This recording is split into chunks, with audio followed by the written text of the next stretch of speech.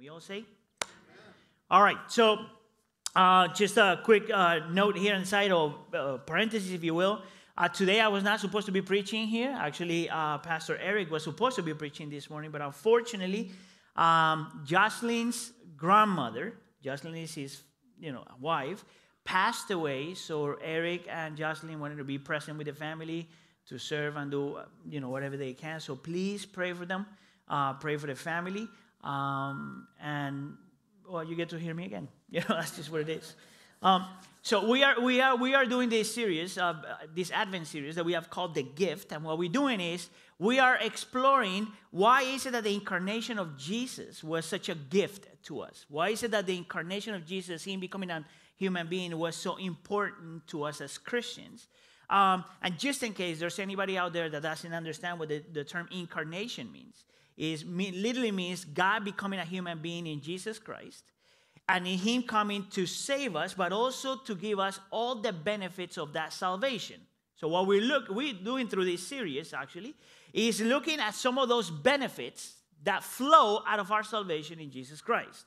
So far we have talked about hope, we talked about love, and today we're going to talk about joy, which is interesting because I had this conversation about me coming over today with Eric on Friday. So usually for preachers, that's not how that works. What we do as preachers when something like that happens, you go back and look into the material that you have already preached at one point in some other place, right? And then you contextualize it and you modify it for where you're going to go, right? Interesting enough that the passage that I was looking at is the passage that we just read for the candlelight. So I'm going to ask you to please stand, and we're going to read that passage again as a family. And if you are here with me, could you please say, I'm here? All right. This is Luke chapter 2, verses 8 to 21. And we're going to be focusing on the shepherds, but I need to give you the whole context there. Luke chapter 2, verses 8 to 21.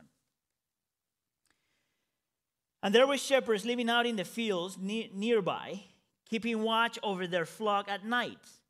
An angel of the Lord appeared to them, and the glory of the Lord shone around them, and they were terrified. But the angel said to them, "Do not be afraid. I bring you good news that will cause great joy for all the people. Today in a town of David, a Savior has been born to you. He is the Messiah, the Lord. This will be a sign to you. You will find a baby wrapped in cloth and laying in a manger." Verse 13. Suddenly a great company of the heavenly host appeared with the angel, praising God and saying, "Glory to God in the highest heaven, and on earth peace to those on whom his favor rests." When the angels had left them and gone into heaven, the shepherds said to one another, "Let's go to Bethlehem and see this thing that has happened, which the Lord has told us."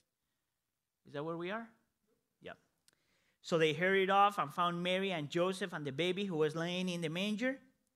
When they had seen him, they spread the word concerning what had been told about this child. And all who heard it were amazed at what the shepherds said to them. But Mary treasured up all these things and pondered them in her heart. The shepherds returned, glorifying and praising God for all the things they had heard and seen, which were just as they had been told. On the 8th day, when it was time to circumcise the child, he was named Jesus, the name the angel had given him before he was conceived. This is the word of the Lord. Allow me to pray. Lord, once again, we pray that you speak to us. Allow us to see not just Jesus as the giver of joy, but he himself being our joy. And we pray in the name of Jesus. And we all say, Amen. You may take a seat. So today my 3 points for today, we're going to see the shepherds. First, we're going to talk about the shepherds. We're going to see who they are and why it says so significant that Jesus, that actually the angel spoke to them and something else that happened there. Then we're going to talk about their experience. I want you to see some of what was happening and why this was so significant for them inside, right? And then we're going to talk about their transformation, the result of that encounter. The shepherds, the experience, and the transformation. So if you're still here, say, "I'm here." The shepherds then. let me just start by this. What comes to mind when you think of a shepherd, right? So I don't know about you, and I asked the same question, similar question last week when I talked about the sheep, right? But I think that we have the same behavior or the same assumptions when we think about shepherds, right? So I don't know about you, but for me, when I think about a shepherd, and because I'm a Christian, right, and I have all these being conditioned by all these religious pictures and songs and things like that. Even when we sing these beautiful songs that we sing as church, when I think of a shepherd, I always go back to the same picture that I mentioned last week for those of you that were here. Is this picture of Jesus, walking around with the sheep on his shoulder, and he looks so gentle, so beautiful, so amazing, all that stuff. So I have transferred that idea of a shepherd to all the shepherds in the world. Right? In my mind, shepherds are that. Gentle, caring. Because the shepherd leaves the 99 to go look for the one that got lost. Right? That's right, sister. That's only Jesus. So the idea is that when we think of shepherd, we actually got to try to change the way we think about to truly understand why this was so significant. So let me paint the picture then. What a shepherd in those times, in that context, was like, as much as I can. So number one, these were, you could say, rough men. This was not the gentle, typical guy, kind of a preacher thing, patient and loving and all that stuff. These guys were people that grew up thinking that the only way to survive was to cheat and to steal and to do whatever they had in order to survive. This is usually the explanation, historical explanation of what a shepherd was in those days in that context, right? Someone that didn't have so much the appearance of gentleness and love. Actually, it makes sense that if you're living outside the city, if you are part of the forest, if you will, these are people that are always, most of the time, dirty, people that are rough, thick-skinned, if you will, people that are maybe, that's what scholars say, they were not as gentle as we think they are. And actually, if they're dealing with stupid sheep, the way they spoke was not as understanding as we would like. Actually, some scholars says that their vocabulary was aggressive and grotesque and even insulting. So picture someone that this is where they live. This is what they do, right? They're not in the business of impressing anybody. Actually, they were in the business of intimidating people because of the things they did. Now, if you were here last week, maybe I didn't do this explanation, but usually what happens when one of the sheep goes away, it's not like if the shepherd goes after the sheep and starts calling the sheep, please come back, please come back. Actually, that transaction is an aggressive transaction, if you will. Right? So they go after the sheep and they got to wrestle this thing and bring it up, lift the sheep back and then bring it back. So picture an animal that is stubborn, huge animal that is stubborn, that does not understand that it's in danger, and the job of the shepherd is to wrestle this thing, lift it up, and come back. That doesn't seem like a picture of a very gentle, thin, caring shepherd. The motivation might be right, but these guys are something else. Now, some people seem to think that because of their lifestyle, because they live outside the city, because of what they do, many of them were prompt to addictions, alcohol, and who knows what kind of different drugs they had at those, during those times. Maybe to try to forget how miserable their life was. Maybe, just maybe, to ignore everything else that they're happening. Maybe just because that's how it is for many people, that's what you do. So this image of a shepherd that is really struggling. When I was writing this is last year, by the way. When I was writing this, I just happened to be watching a thing with my daughters. What was it? Maleficent. That's what it was. A show in Disney for those of you that have little kids, Maleficent. And there's the key song of the show says this. They say I'm trouble. They say I'm bad. They say I'm evil. And that makes me glad. I'm rotten to the core. And I say, oh, that's the shepherd. And they're proud of that. That's the context, right? Hardcore, insensitive, socially awkward, immoral rejects. That's a shepherd. Now, check this out. Historically speaking, shepherds were considered to be worse than a leper. Now, if you know anything about the Bible and what a leper was, in that context and that society, a leper was the worst of the worst. This is the reason why when someone got sick and they got leprosy, they had to kick him out of the city. And they had to be in a place until either the sickness will go away or that person will die over there without social interaction. That's all in the Old Testament. It's all in the New Testament.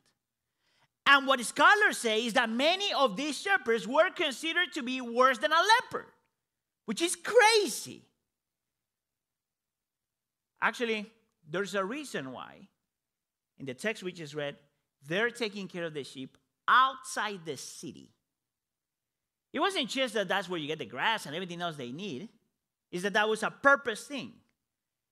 Rejects are not part of us. Rejects got to be out there. This is the reason why Jesus was crucified outside the city. So keep that in mind, that our Savior died in a place where shepherds lived. Now, this is the most ironic thing. When I was thinking about this, I'm still shocked by it. So shepherds are taking care of the very animals that were used for people to be forgiven and accepted. They're taking care of the same animals that people will come to buy so they could go to the temple, do a sacrifice, and find forgiveness. And everyone has access to that except one group, the shepherds.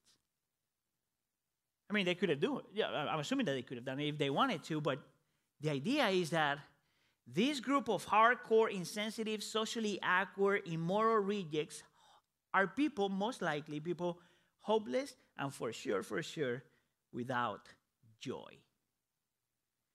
Now, why give you all that explanation? It's because if you want to feel and understand the weight of this event, you have to pay attention to who they were. So read to me again verses 8 and 9, and it says, and there were shepherds living out in the fields nearby, keeping watch over their flocks at night, and an angel of the Lord appeared to them.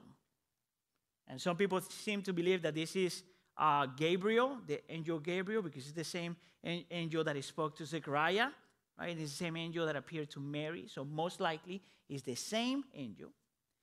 And the glory of the Lord shone around them, and they were terrified. Now, it's important that we keep in mind what the word glory means there. It always means the same thing, but the word glory in the Bible is used in different ways depending on the context, right? But the word glory here means this unique or special presence of God. Not in a physical sense, but in a spiritual sense, in which people feel the weight of God, the presence of God, the splendor of God, the beauty of God. Shepherds. Hardcore, insensitive, socially awkward, immoral rejects, hopeless and without joy. This is the people God chose to display His glory.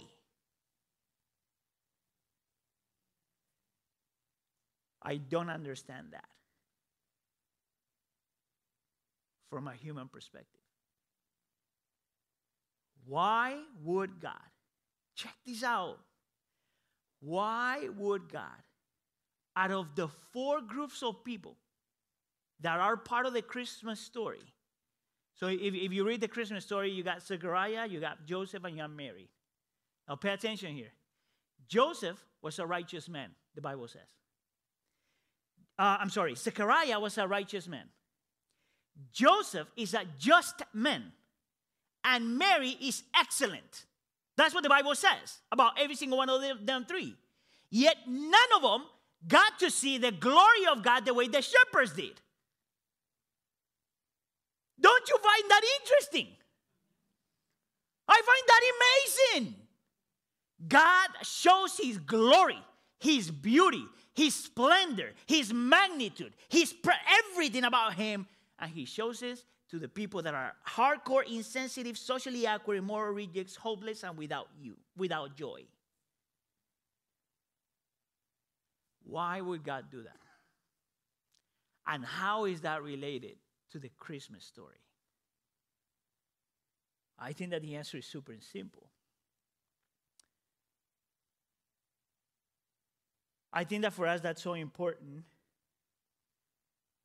because every single one of us has a shepherd inside. Every single one of us, somehow. Some of us here are hurt by things that have done to us. Some of us here have hurt others by the things that we have done. Every single one of us struggle with something. Every single one of us at one point or another feels inadequate. Every single one of us have been rejected somehow. Every single one of us feel insufficient at times. Every single one of us at one point or another feel like a disaster. And yet the Christmas story says that Jesus comes not to improve the good or to fix the okay. Jesus comes for those of us that are completely broken, completely ruined, completely needy, and in complete disaster. That is the beauty of the Christmas story. That Jesus comes and displays his glory, and I will make my case. Why is it that I'm saying this in a second? He displays his glory to people that are just like you and me. Not for the social and religious acceptable, but for everybody else that is not acceptable. That is the uniqueness of this story. This is the reason why Luke chapter 19 verse says, when it talks about Jesus, that he says that he is the Son of Man that came to seek to save the lost. To save you, that you are a shepherd, whether you like it or not.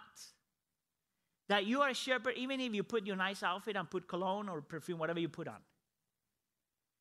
Inside, we look a lot like those guys. And the good news, according to the text, is that Jesus comes to do that. So let me share a little bit of my immigrant experience. Every time I think about this stuff, I have to think about the immigrant experience. Because as an immigrant, anybody, actually, you go to a different part and you will feel part of the world and you will feel the same thing. That's just how it is, right? There's always this feeling of inadequacy that you have. You carry with you. This is not something given by God, by the way. This is just what we carry, right? And whenever I think, for example, when I started pastoring the church, I realized, Iglesia del Pueblo, I realized that I was not the only one. All the members of my church at that time felt the same way. Because you're always kind of the outsider, right? So actually, when I was driving over here, I was thinking about this. In my case, it's actually it's kind of unique. Everyone that is a second generation, 1.5 immigrant feels the same way. So because I came here younger, right? I adopted some of my American lifestyle, right? Time goes by, right? And now, I always find myself in the middle. I'm way too Latin for the Americans. And I'm way too Latino. And I'm way too American for the Latinos. So this thing of, okay, so, you feel inadequate all the time. until the Lord starts working in your heart, obviously, right? But when I was looking at these shepherds, I'm adding all these struggles that I have, all my sins that I still carry, and all these things of being these people in the middle. And this passage, the Lord has used many, many, many times in my heart. And it's 1 Corinthians chapter 1, verse 26 on, in which Paul says, brothers and sisters, think of what you were when you were called. Not many of you were wise by human standards. Not many were influential. Not many were of noble birth. But God chose the foolish things of the world to shame the wise. God chose the weak things of the world to shame the strong. God chose the lowly things of the world to despise things. Listen, those are better than good news. Those are the best news. You know why? Because if you're a shepherd and I'm a shepherd, we qualify. We qualify to be recipients of the glory of God. Don't need to work for it. Don't need to fight for it. You don't need to buy it. It just shows up. Boom. And that's the Christmas story. That's why Jesus has to be more than just a good friend. He has to be more than just a motivational speaker. He has to be more than a self-help advisor. He has to be more than just a ditty that we use or run to in times of trouble. He has to be more than a charm that we put away whenever we don't need it. He has to be the one person in the entire creation, in the entire universe, that was willing to come and display his beauty, his glory, his magnificence, his weight to people who did not deserve it. Only God could do that. Or actually, only Christianity offers that. The Lord shows his glory to the worst of worst. The hardcore, insensitive, socially awkward, immoral rejects, people without hope, and people without joy. And for those, Jesus comes. You know what? The best thing that you could do for your heart is to start seeing yourself as a shepherd. The best thing that you could do for your heart. And not to say, I'm a shepherd. No. It's, I'm a shepherd, but he came for me. That changes your life completely. Titles don't matter more. Accomplishments don't matter more. Things you have don't matter more. Nothing matters most. You know what matters most? That he came for you. Come on, church. Give glory. All right, now the story continues and something weird happens in the story. I don't know if you've ever seen that before, but point number 2, their experience. The Lord shows, the angel speaks, and the Lord shows his glory, and then they experience 2 things at the same time. Fear and joy. Which, for us as human beings, that's a paradox. What? Fear and joy? It's either fear or joy, but not both. What is interesting, though, is that when you read the Bible, every time the Lord chooses to show himself, it's always the same 2 emotions. Because they're pure emotions. Fear and joy. And that's exactly what happened with those guys. Look at here in verses 9 and 10. And an angel of the Lord appeared to them, and the glory of the Lord shone around them, and they were terrified. You know, the word terrified there is the word phobia in the original. You know what phobia is, right? When you're extremely afraid of something. But the angel said to them, do not be afraid. I bring you good news that will cause great joy. So the question that we got to ask the text is, why is it that all these men experience this fear? Well, from a biblical perspective, it makes sense. If you are this person that is really messed up, if you are this person that can see all the struggles in your heart, if you are this person that have all these sins, if you know that you are guilty, you're guilty because of the things you've done, or you're guilty because of the things that you have not done. If you know that you are all of these things, if you were here last week, we talked about transgression and iniquity and all that stuff. If you know that you're this thing, and the glory of the Lord is displayed.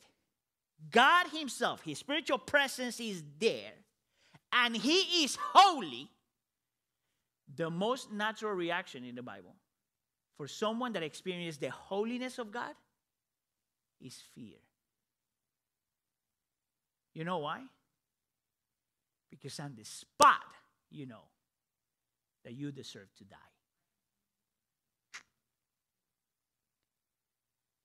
All this process that I just talked about, knowing that the Lord came to you and love you and all that stuff, it only makes sense if you know first that because you are sinful and God is holy, this thing should not be there. This is what you see all throughout the Bible, you know. Whenever the Lord appears and the holiness of God is there because of his glory, then people will run and hide every time in the Bible. Every time you see that in the Bible. You know, this is the reason why you see some people just saying, covering their faces. Some people running and hiding. Some people avoiding the presence of God somehow, supposedly, right? Because they know that this is holiness and this is sinfulness. But the angels, they do something here really interesting.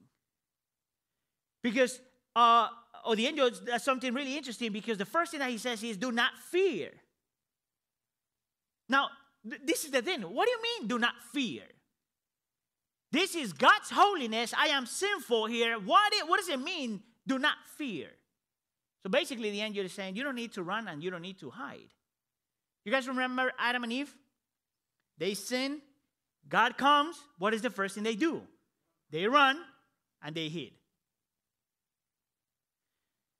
Now, before I explain, I want to do a little bit of a heart work here for a second.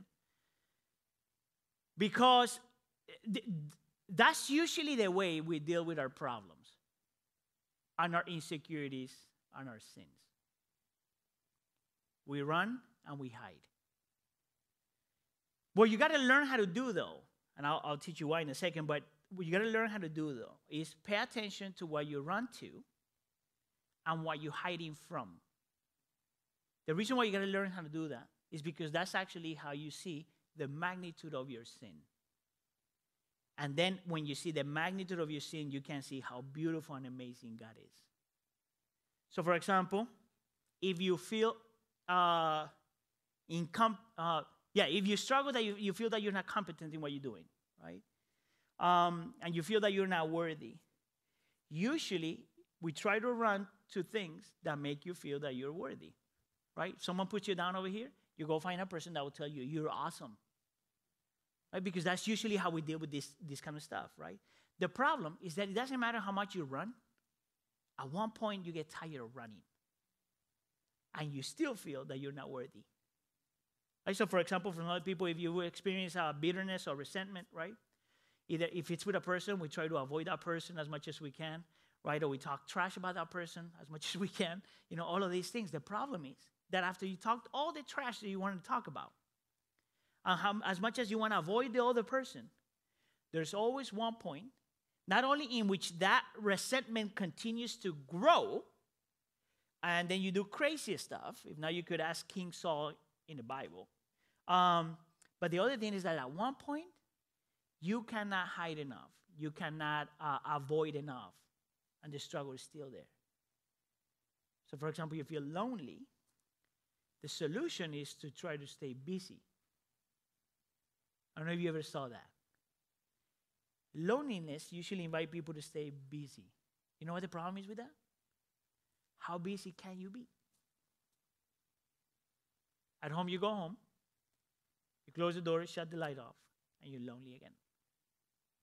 Now, you could apply that for almost every single little thing. Years ago, I was watching this interview by Ricky Martin. I don't know if you guys know who that person is, right? But he was talking about, by the way, some people call me, no, just kidding. I don't want that name. But he was talking in this interview, and he's saying that the loneliest time in his life that he experiences is after a concert. Because he's being worshipped, literally, by thousands of people. And we get in a bus, it's just him. And he says that it's the worst feeling in the world. So you know what the solution is for him? You go to the next concert. How many concerts can you do?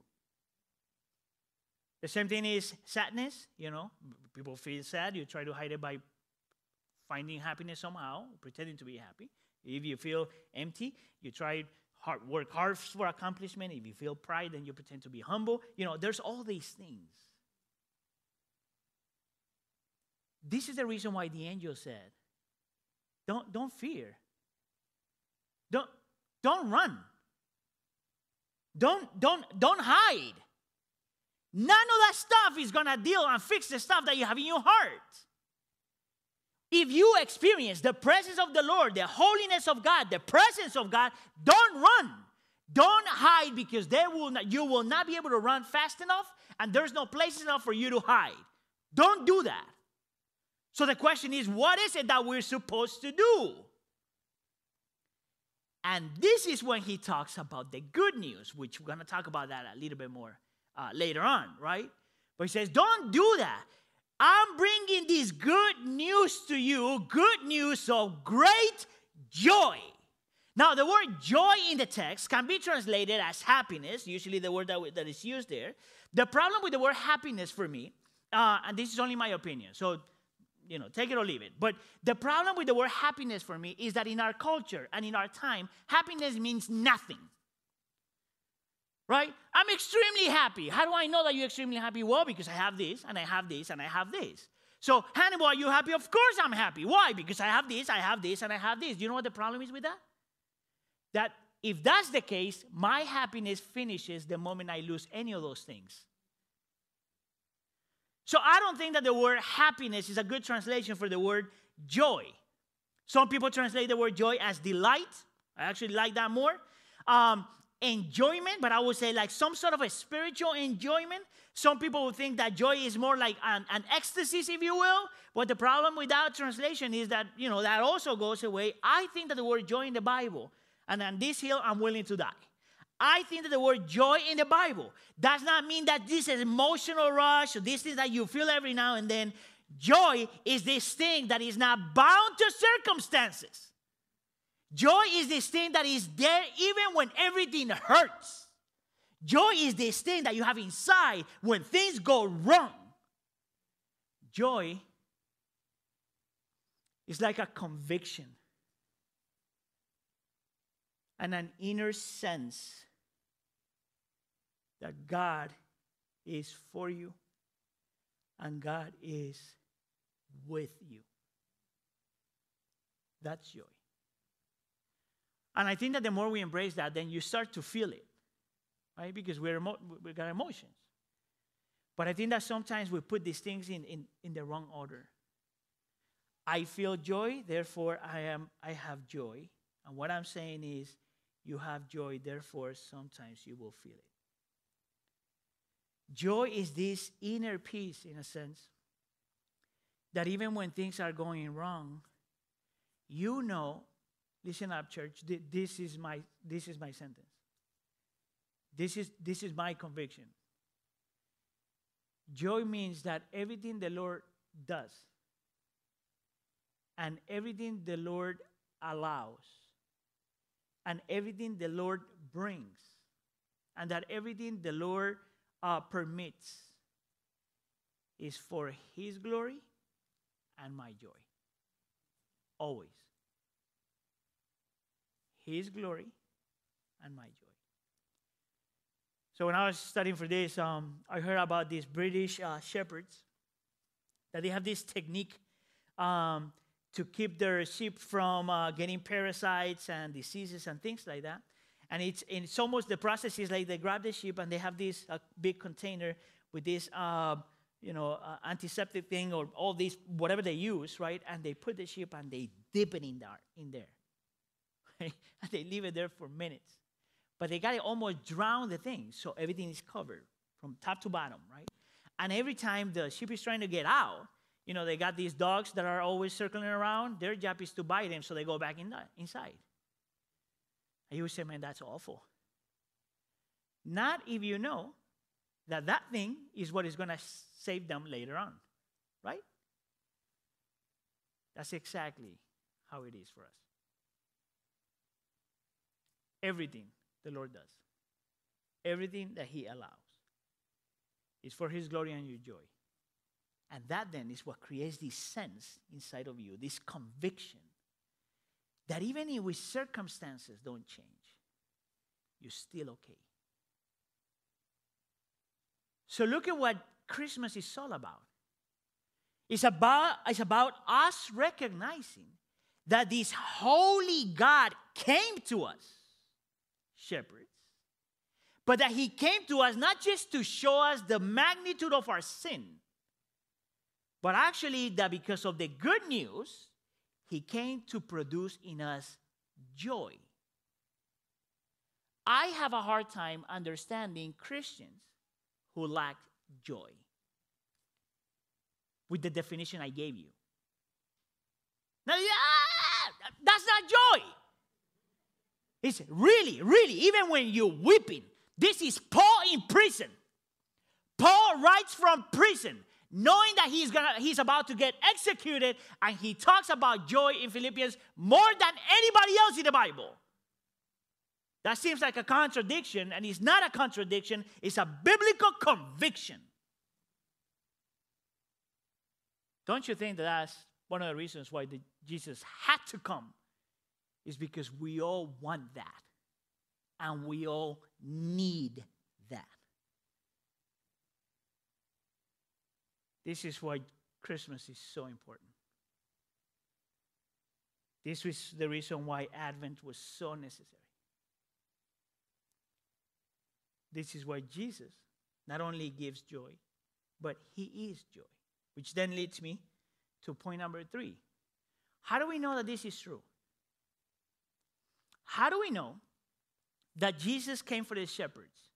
How do you know that I'm just not, being romantic here and trying to make it up here to see if, everyone gets inspired? How do you know? How do you know that Jesus, when we encounter God, we experience this fear because He's holy, but at the same time, He's saying, listen, even though this is a reality, you don't have to be afraid. Experience joy. How do we know? Well, the key is in that word that I told you, that phrase that I used in verse 10, good news. That's the word that is used in the New Testament for the gospel. The good news is the gospel. So the reason why we know that this is a reality, the reason why we could be certain that this is Jesus coming for the shepherds, the reason why we know that even when we are afraid, we don't have to run from God, but go to Him and experience joy. The reason why we know is because of that joy of the gospel. Look at what it says in verses 10 through 12. But the angel said to them, do not be afraid. I bring you good news that will cause great joy for all the people. Today in the town of David, a Savior has been born to you. Stop right there. The reason why you could say that we can experience that joy is because we have in Jesus not just God becoming a human being, but God becoming a human being to become our Savior. The one that takes the punishment that we deserve. The one that experienced the wrath of God that we deserve. The holy God coming to hang around with shepherds like you and me. He didn't come to fix our lives. He came to give us a new heart, a new mind, a new experience. Born again into His kingdom, a Savior. Has born a Savior, has been born to you. He is the Messiah. The promise in the one in the Old Testament, the Lord, God Himself. This will be a sign to you. You will find, and then the story continues to go. Check this out. I told you a few minutes ago that it feels more like an hour ago, but that when the angel speaks to the angels and the glory of God is displayed, I started using the glory of God with Jesus and Jesus with the glory of God. And I was doing that on purpose. Because the way the shepherds experienced the glory of God was a foretaste of what they were going to experience when they would embrace Jesus.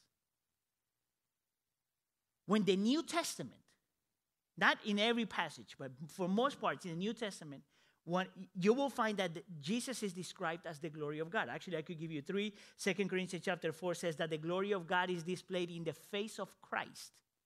So if you want to see the beauty, the magnitude, the weight, the splendor, the holiness of God, you got to see Jesus. In Philippians chapter 1, verse 11, it says Jesus is the glory and the praise of God. In Hebrews chapter 1, verse 3, it says that the Son is the radiance of the glory of God. In other words, the reason why we can be completely sure that the Lord came for us, that the Lord came to save the hardcore, insensitive, socially awkward, immoral rejects without hope and without joy. The reason why we know that Jesus came for us, the reason why we know that this is a for sure thing, that God is for us and that God is in the business of bringing us, giving us this joy is because Jesus came. He came to live and to die and to resurrect. That is the proof. And that is the source. Jesus is the proof that God is in those businesses. And Jesus is the source for our joy. Now, check this out. Verse 20 says that the shepherds returned, glorifying and praising God for the things that they have heard and seen, which were just as they had been told. So they have this encounter with the presence of God, and then they go and find Jesus, and when they find Jesus, they experience this. How about if I tell you that we have more than what they had? So if these people experience joy by seeing Jesus in a manger, how about if I tell you that we have much more than what they had? You know why? They knew that Jesus was going to be a savior, but they didn't know how that was going to be accomplished. They didn't have the cross. We do. Which for me is just crazy. The glory of God nailed to a cross. The holiness of God nailed to a cross. The splendor of God naked on a cross. The purity of God completely ashamed on a cross. The perfect and holy God rejected on a cross outside the city.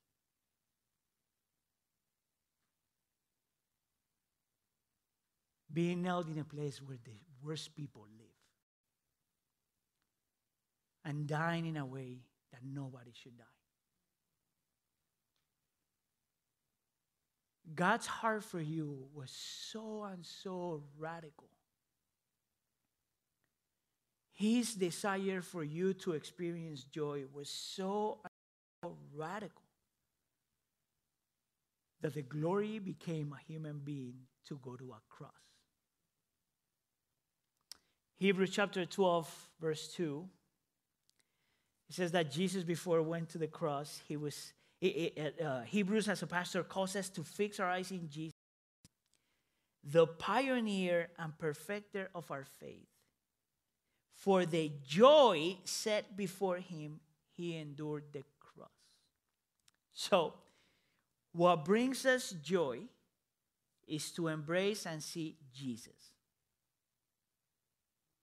What brings Jesus joy is you, forgiven by him. For the joy set before him, he endured the cross. Did you know that Jesus was thinking of you when he went to the cross? The shepherds. Christmas is the best story. Better than shopping. Amen? Let's pray.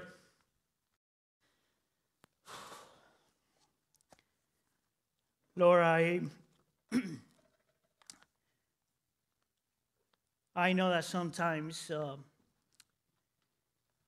to feel that you are for us and To know that you are for us is hard. But the reality, Lord, is that the Christmas story reminds us that that is true. And that what you came to give us, Lord, is far better than anything else in this creation.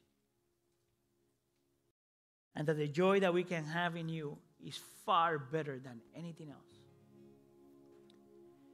My heart for us, Lord, is that you allow us to see and believe in such a way. Not only that we are shepherds, broken people with a bunch of issues. And not only that you are a holy God that came to save us and love us. But that we get to see that Jesus truly is our joy. And that we are His. And that we are His. And we pray for all of this in the name of Jesus. And we all say...